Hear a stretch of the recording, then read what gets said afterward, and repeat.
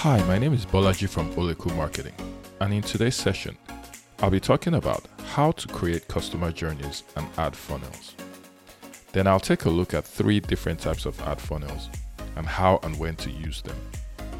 So what is a customer journey?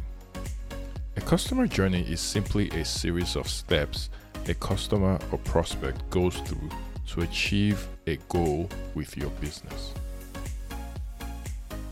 An ad funnel, on the other hand, is simply a customer journey that starts with getting customers into the journey process using ads.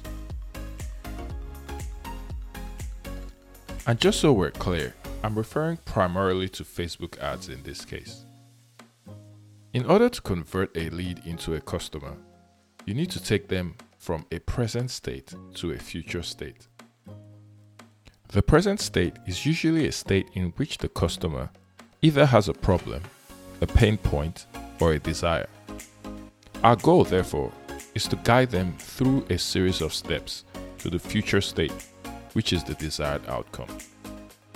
An effective customer journey that is likely to move the customer to the future state will involve agitating the customer's pain point, presenting a solution, providing social proof to offer reassurance that the solution will work, answering any doubt questions that the customers might have, presenting a persuasive offer to provide the solution to the customer. This usually involves providing a perceived higher value in the customer's mind than the money he or she is being asked to part with, creating a sense of urgency around that offer, and then urging them to take action.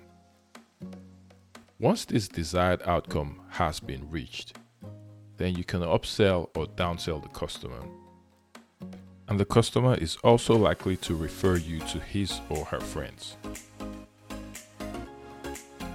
Another reason why we use a customer journey is because people typically buy from people they trust, and taking a potential customer through this journey allows you the opportunity to build trust.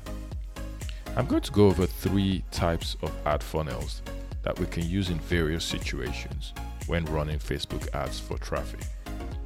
And they are list building funnel, product funnel, and the coaching funnel. If you're just starting out, I would start with number 1 on our list, which is a list building funnel. That way, you can build a list first while testing other funnels with people on your list, as they will be warm traffic, meaning they already know you and therefore will be easier to convert. With a list building funnel, you drive ad traffic to a lead magnet opt-in page where you offer something that will be of value to your ideal customers. Once they opt into this lead magnet, you could show them an optional offer, which is also referred to as a tripwire offer. I will typically price this offer at $7 to $97. Not everyone will take this offer, but some should, and this will help offset your ad costs. Everyone who opts in is then sent to an email nurturing sequence where you can build trust and a stronger relationship with them, and take them through another funnel in the future. Number 2 on the list is the product funnel. This funnel is best suited to e-commerce businesses, low-ticket digital products, local businesses, or events. You start with a video ad with the objective of creating a high-quality custom audience.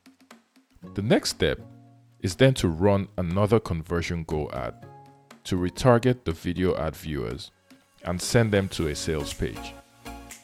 You can also retarget people who visited the sales page but did not buy. In your retargeting efforts, you need to remember to exclude anyone who has already purchased the product from the custom audience. Number 3 on the list is the coaching funnel. This funnel is ideal for fitness, nutrition, wellness, relationship, finance, and business coaches or anyone who sells a high ticket group or one-to-one program. In this funnel, we start by driving traffic from a Facebook ad asking prospects to sign up for a free webinar, training, challenge, or workshop. Traffic from this ad is sent to an opt-in landing page where prospects sign up for the webinar or training. At the end of the event, an offer for a high-ticket product is presented to the attendees.